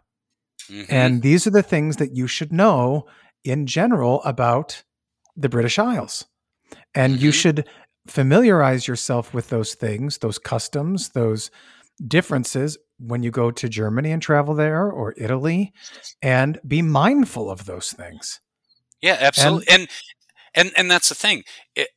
Our history and experience and culture diverged, even though it wasn't isolated, once the revolution happened, right? But also the difference is due to huge immigration from Europe and then later on other places. But I mean, it's also because of descent. American culture was heavily influenced by, well, frankly, the Germans early on, but others too. I mean, it's a big, interesting mix of language, culture, history, heredity, all this stuff. And we should want to know that stuff. We should want to know our people. We should want to know the distinctives and the particularity because we actually love them and we want to minister to them. And I do not understand why Christians, and particularly pastors, for some reason want to be like, nope, one race, the human race, we're all exactly the same. No, we are not. And we should appreciate the differences. Again, sinful pride in one's people is to be avoided. It's wrong. Yes. But you know what? There is nothing wrong with acknowledging the good that God has unfolded and the bad that God has unfolded so that we can properly, preach the gospel and minister to those particular people, that particular group. And it's complex. It gets almost to be like a caricature, because you can end up condemning your forefathers and the things that have been bequeathed to you from them, just to try to avoid appearing prideful in where you came from. Yeah. Well, and that's the difference between sinful pride and godly pride. I mean, should people be, I don't want to take pride in this or that or the other thing because, no, that's the devil at work, I mean, the devil wants us not to acknowledge the gifts that he's given to us, what God's given to us particularly. Right. It's ridiculous.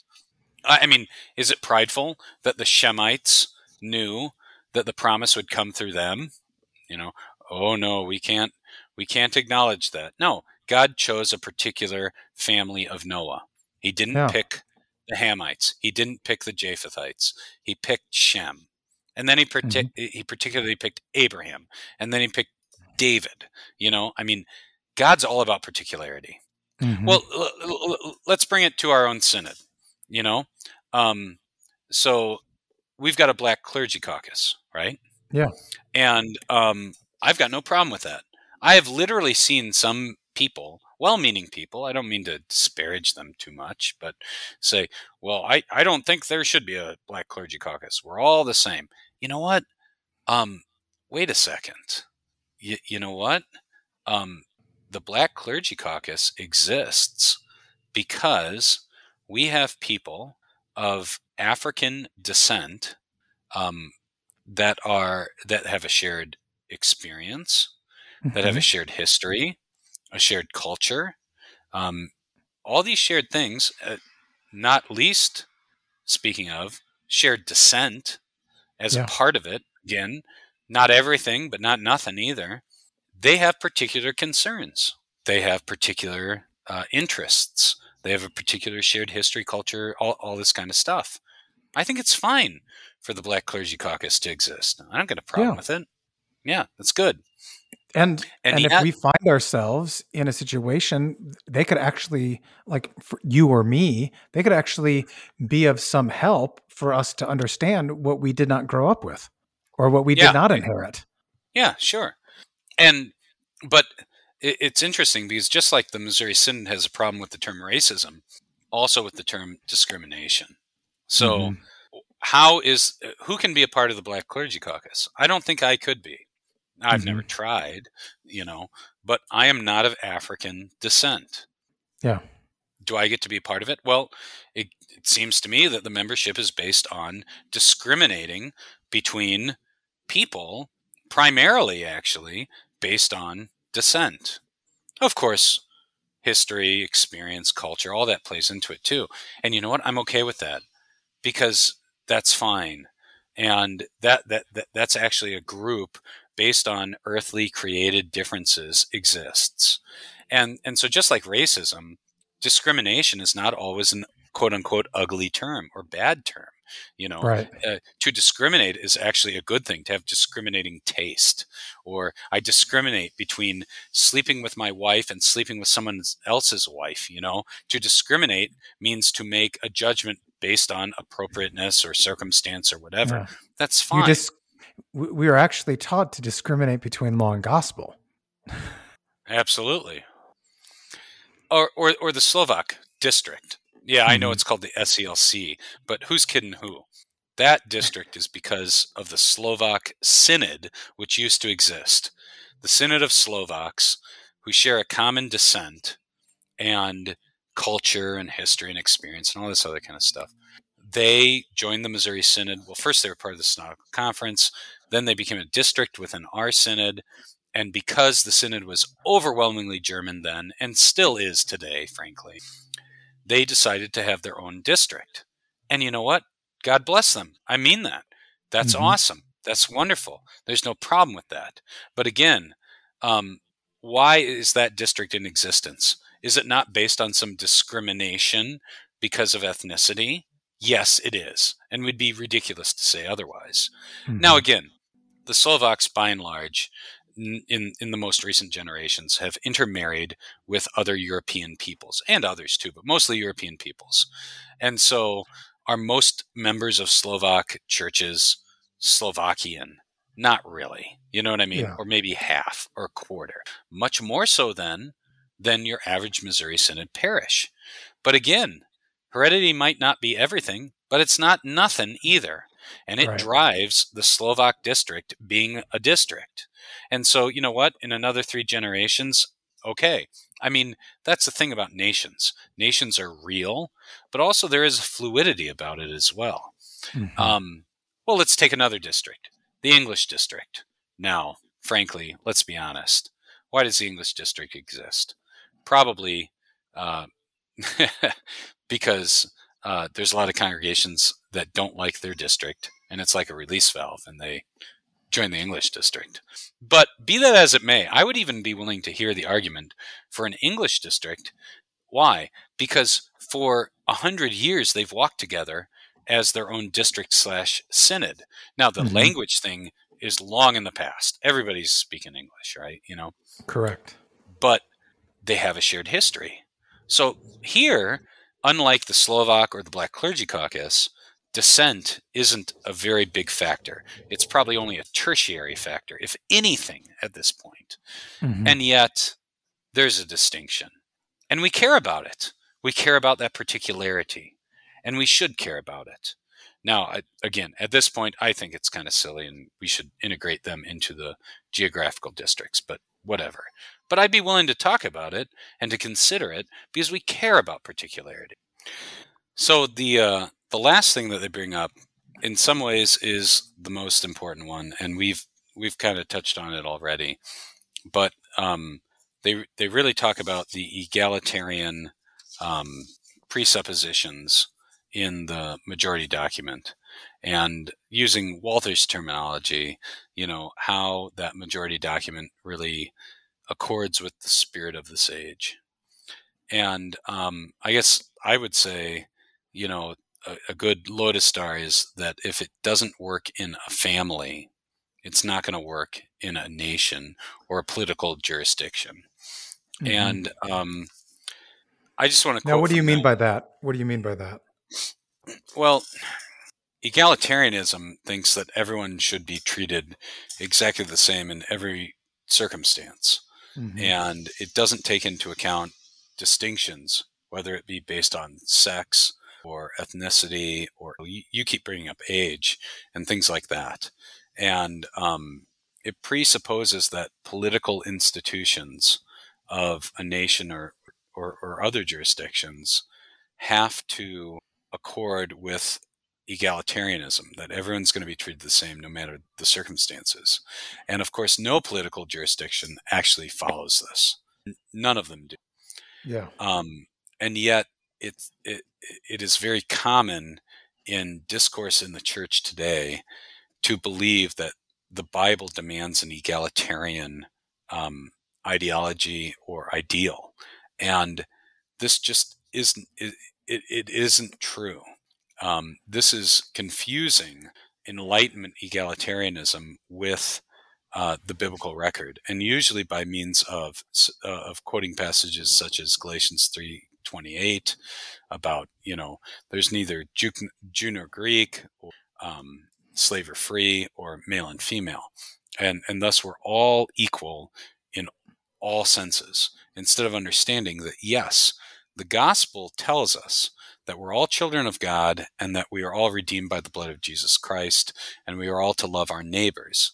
And yet that doesn't erase those created distinctions, and that doesn't mean that we can't make discriminations, or we can't be discriminating on, as you brought up, people's age, or how they can vote, or other relationships in terms of people in earthly government and polity and familial arrangements, right? Right. So because me and my wife are both equally redeemed and equally created, in the image of God, so to speak, that doesn't mean that we have equal authority in the home.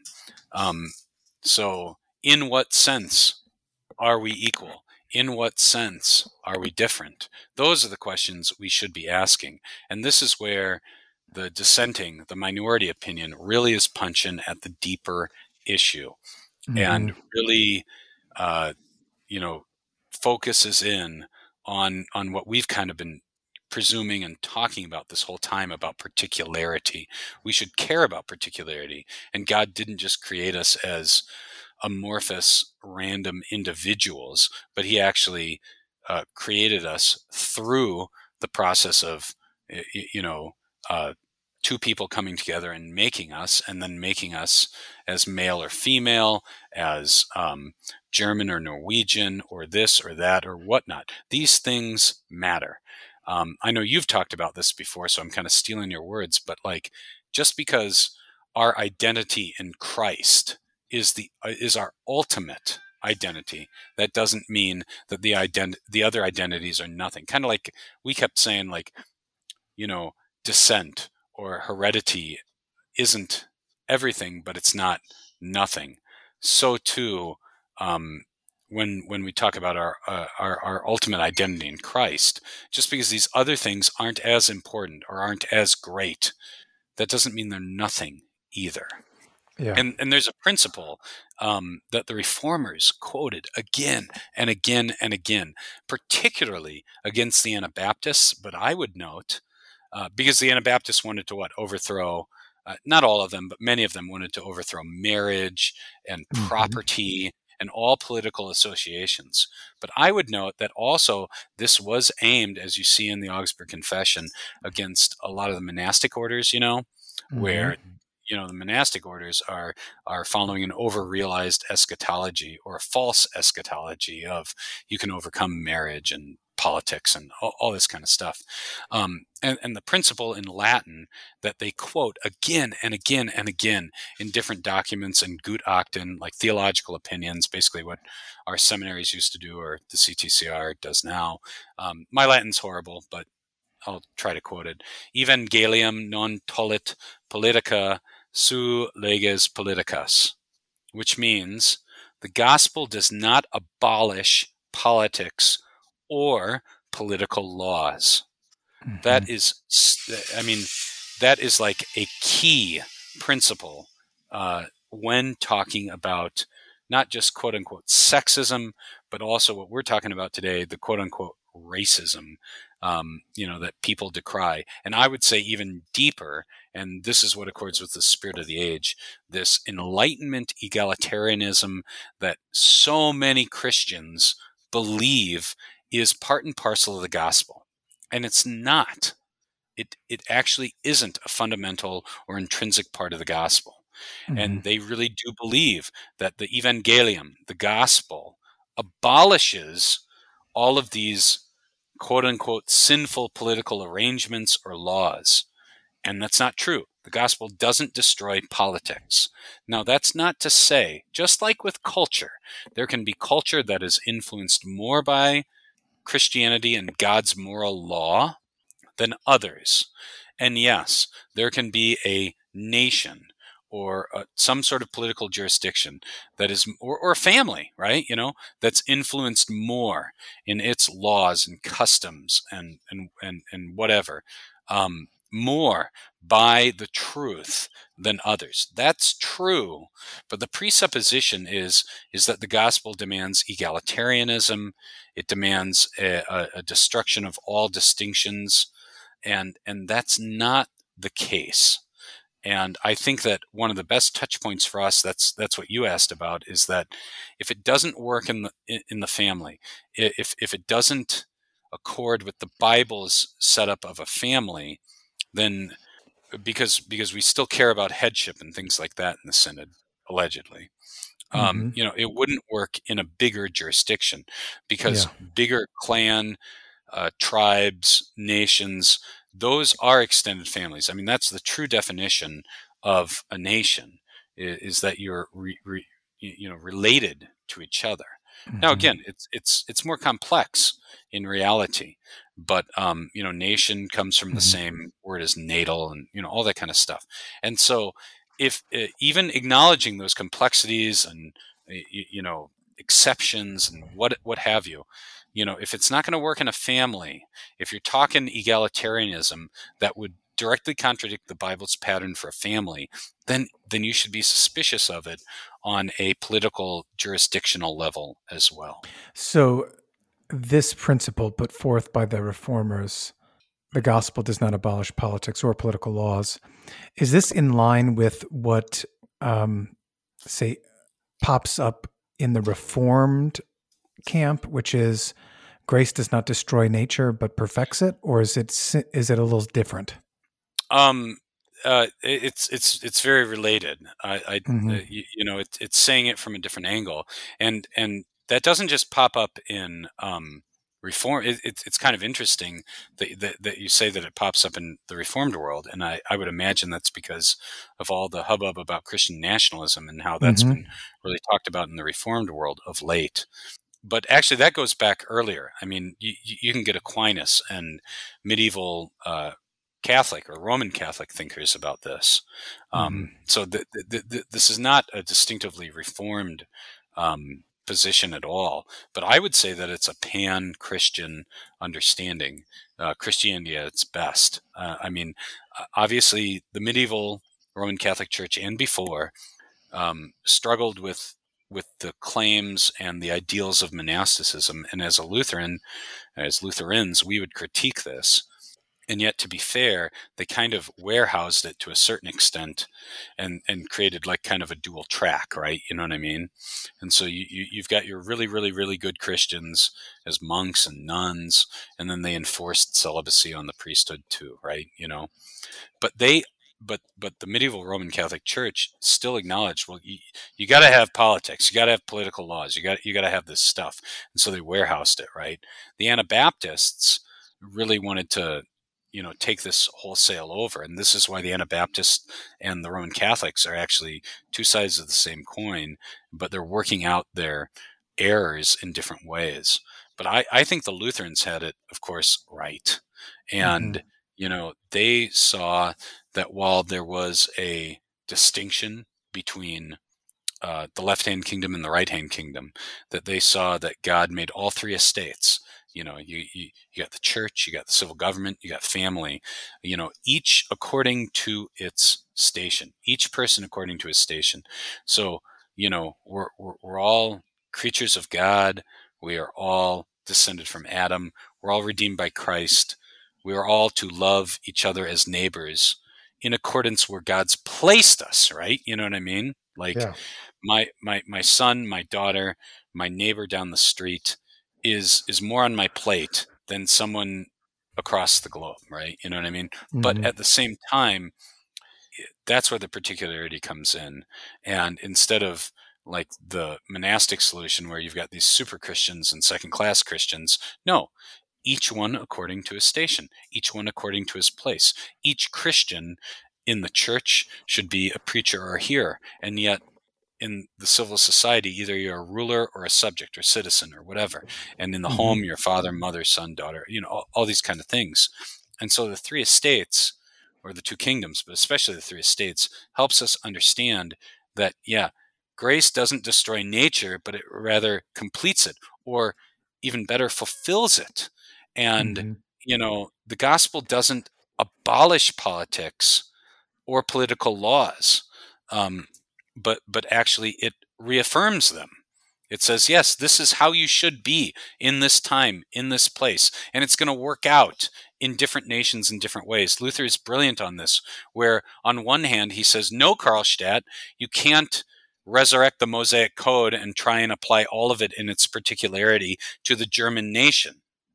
And yet at the Hmm. same time, he will look at it and say, well, golly, if if if the Israelites in the Old Testament were doing this, how much more that now that we have the coming of Christ and the gospel, how much more we should follow God's moral law. So it's going to work its way out in different ways, but you know, it, it particularly is paramount. That's what I'm trying to say.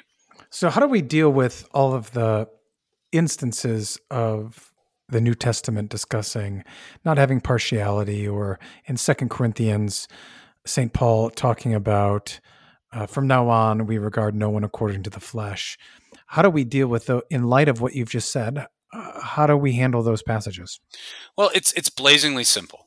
It's frankly blazingly simple, and I don't understand why anyone doesn't get this, frankly.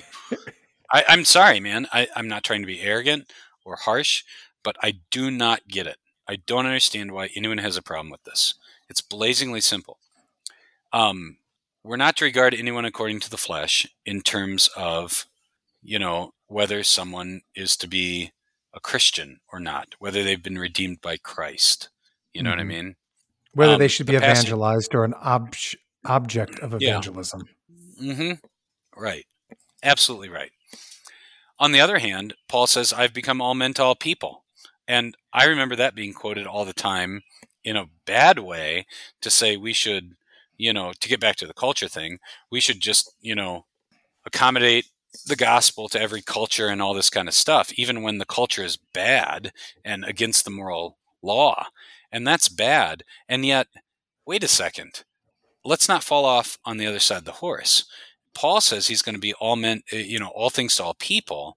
And that means he's taking cultural, ethnicity, experience, history, all those things into account to proclaim and expound the gospel to a particular people.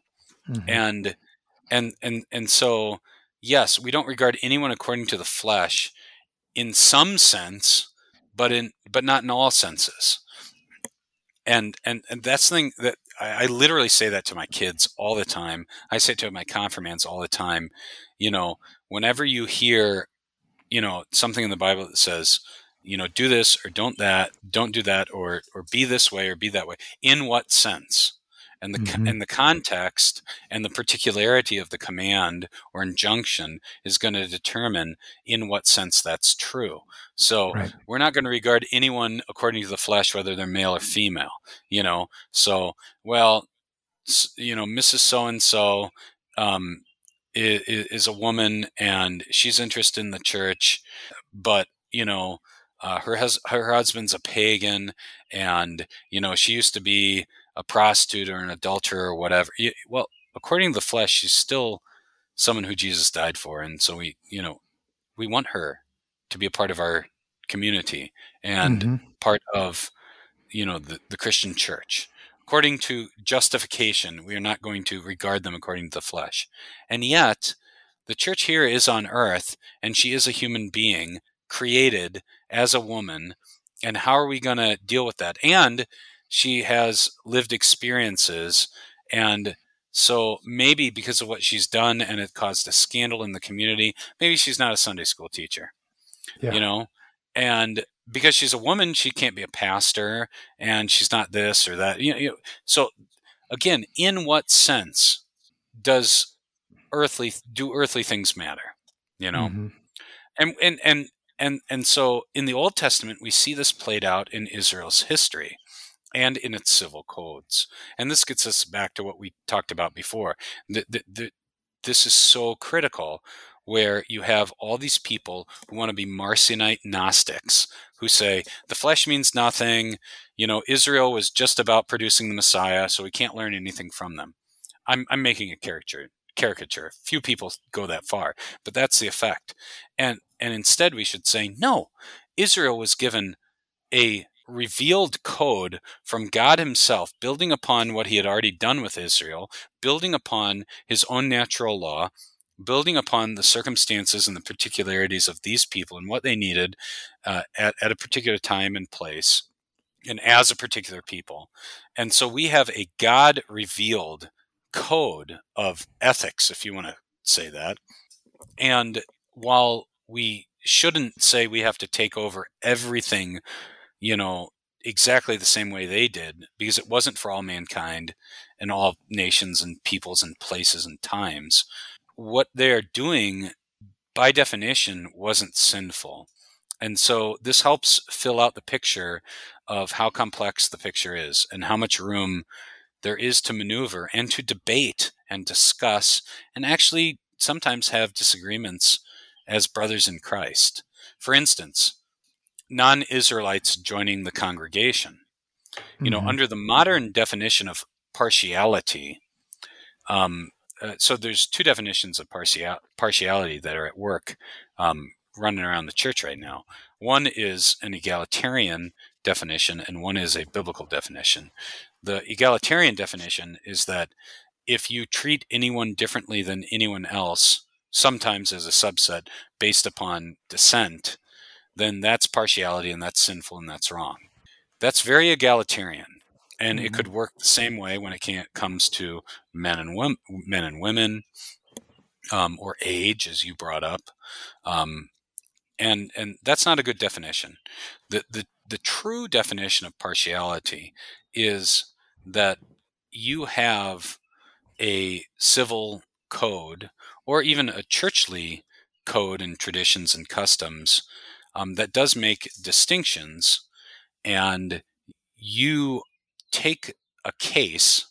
Let's stick with the civil code, and let's say that you have a man who's very rich, who cheats or steals or does something wrong to a poor man, Mm-hmm. and you, because he is rich, because you want to curry favor with him, because you just don't like the poor man because he's a poor man, you rule against the law, against morality for the rich man. That's partiality. That's Mm-hmm. wrong. Isn't that kind of what is happening when we take on the spirit of the age? Yeah, absolutely. That's the sick thing. So many people are claiming that we got to be clear with the sin of partiality, and yet they're committing it. It's really ridiculous. Mm-hmm. But what's not the sin of partiality is what we see in the Old Testament. So, for instance, non-Israelites would oftentimes want to join the congregation of Israel, and of course, the nation of Israel, the religion and civil life were far more integrated than in most modern countries today. Mm-hmm. Which is fine. That's a whole nother diversionary topic. So someone wants to join the congregation of Israel fully. There's many places in the books of Moses and later. You can talk about Ezra with intermarriage with non-Israelites too. But especially in the book of Moses, you have distinctions about who can join the congregation when. And sometimes, I don't want to get into all the particulars, but sometimes you can talk about 2 generations, sometimes 3, sometimes 10, sometimes never. Now, the never doesn't mean that they can't be a believer and they can't be saved. Like I said, civil and religious life are highly intertwined, and God gives room for there to be more or less intertwining. But like I said, that's another discussion. But I again think that it's a mistake for people to say that was only about unbelief. That was only because these non-Israelites were pagans. The Egyptians, presumably the Egyptians that came with them from the Exodus, but maybe other Egyptians too, were given more preference, and they had a shorter track, so to speak, than some of the other tribes surrounding them.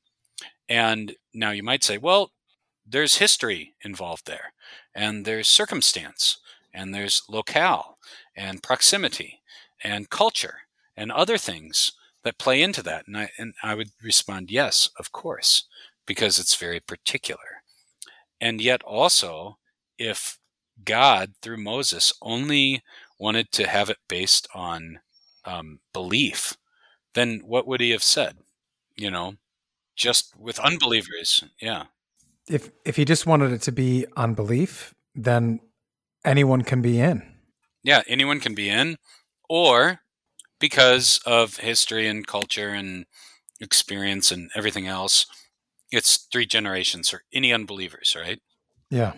So this is an absolute lock, stock, and loaded barrel argument that nations matter, that descent means something, that some people, because of, yes, their culture, history, experiences, but also because of descent, can come in sooner and other people can't. Again, not exclusive, believers are believers, you know what I mean? And yet, can they be fully integrated into civil, or as we were talking about the reformers earlier, political life fully?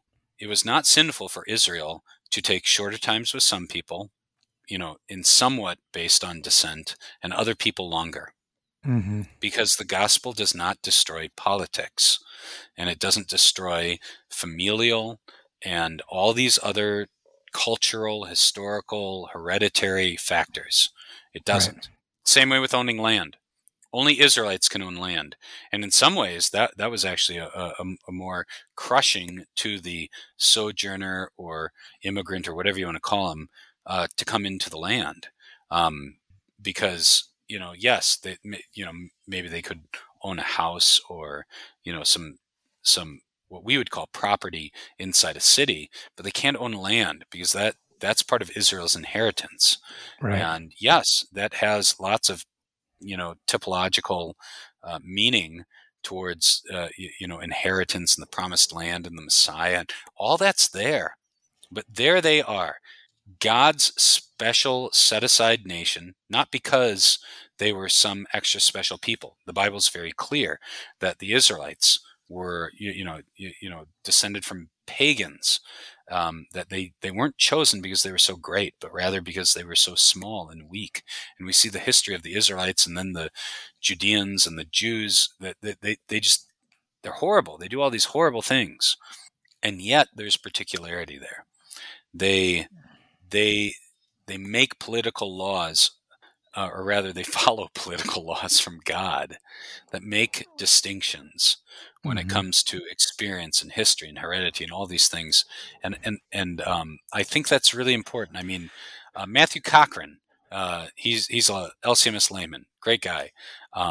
He actually had a fabulous post on partiality. I gave a thumbnail version of it, but I would encourage people to, maybe you can put that in the notes too, but to his post on partiality. And that's the thing, like, I know we've gone long, but if that's the thing I could personally end on, I mean, the situation is complex, and we shouldn't be discouraged by that. And we shouldn't be frustrated by that, but we should welcome that and say, hey, you know what? What a beautiful cornucopia, so to speak. I know that has pagan overtones, but whatever. What a beautiful cornucopia. What a beautiful diversity. And that has modern pagan connotations. What a beautiful multiplicity of nations we have. And how much does it behoove us to appreciate it Yeah. and think about it and care about it and acknowledge and observe and notice the differences so that we can truly love our neighbors. And there's a lot of room to discuss and to maneuver, and there's a lot of complexity. And when people just want to smash it down into kind of like a mayonnaise sandwich white toast understanding of humanity or mankind, Hmm. it's not helpful at all. And that's the way forward. Yeah. It seems like something I'm always talking about to my congregation, which is, the world is looking for answers to their depression and to all of the evil that they can see around them. The church has the answer. Why don't we just tell them? Why don't we just speak this answer? And it sounds like you're kind of saying the same thing. Like the Bible has the answers to these things. The Bible does give us a way forward, and it's not the way the world thinks about this. And the world is actually, or people are looking for a real answer, a real way to talk about these things. Why don't we give them that? Because it doesn't accord with the spirit of this age. Yeah. The spirit of this age is egalitarianism, and it's to smash everyone down into some mayonnaise white toast understanding of everyone's the same, and we only consider individuals, and that's not biblical. Yeah. It is satanic, actually, Mhm. because it wants us to deny reality. It wants us to not observe what God has done, and it's to not care about particularity when, like you said, the Bible has answers. I mean, the Bible is all about the history of mankind, Mhm. both individuals, families, tribes, nations. We have a table of nations. And then Mhm. lo and behold, we have a genealogy right to Abraham of how God's going to take a particular person and a particular family and a tribe and later a nation and save all of humanity. And so it's not either or. It's Mhm. it's It's not acknowledging everything, but it's not how, nothing. yeah, it's not everything, but it's not nothing. And why not be interested? Yeah. And why be so quick to dismiss these questions? Why? Because the spirit of the age doesn't want it. And Yeah. if it accords with the spirit of the age, we got to be very suspicious Mhm. about pushing us away from particularity, because we Yeah. should care about particularity, about male and female, about in the fallen world. We do have the rich and the poor, the slave and the free, the winners and the losers, all these kind of things. And we do have the nations. And we should care about these things so that we can walk a good pathway and teach people how to care about this stuff. And yeah, I mean, it's So you recommend reading the dissenting opinion, or the minority report, as we've been calling it, Matthew Cochrane's post. What other things would you suggest to help get the right frame of mind, frame of reference, to approach these complex, difficult issues in the way that is biblically informed? yeah, I would definitely start with the minority opinion because it was written not that long ago. Um, I mean, almost 30 years ago, but you know, it gives a window in to the debate and very good critiques by well-respected men still living, most of them. So I'd read the minority opinion, and I would, yeah, if you want to go down the partiality side of this, I'd read Matthew Cochrane's post. Very excellent. I'm glad I can send people to that from now on. Um, I would also maybe check out my 2020 talk keynote at the Bugenhagen conference on racism in the church. I entitled it after these two opinions, but then I put the subtitle "Overcoming the Idolatry of Babel." Um, That's kind of more big picture, but I still think it's Mhm. helpful. But honestly, what you really want to do after you read or listen to those things, Walther is our LCMS Missouri Synod, patriarch. Read Walther on slavery, and he really doesn't just talk about slavery as such, but he delves into the spirit of the age and the underlying factors about destroying particularity. And he goes after the Enlightenment, all these other things. And he also has this whole host of quotes from Luther and Melanchthon and all these other Lutheran church fathers. Absolutely excellent. And then also Walther on communism and socialism. Mhm. Those two works by Walther really get down to the bedrock and really show what the true threat is. And that's what the devil wants to tear away from us. He wants to destroy the particularity of reality so he can destroy the particularity of who we are and the particularity of what God's done for us. And we got to fight against that. And if we can actually talk as brothers, and if we can actually talk about the facts and reality and the particularity of God's creation and redemption, then we'll be moving in the right direction. But if not, it's not going to be good. Yeah. Well, thank you so much for your time and insight, bringing all of these resources to our site, and hopefully for further discussion and helping forge a way of dealing with these issues in the future. So thanks for your time. Yeah, glad to be on.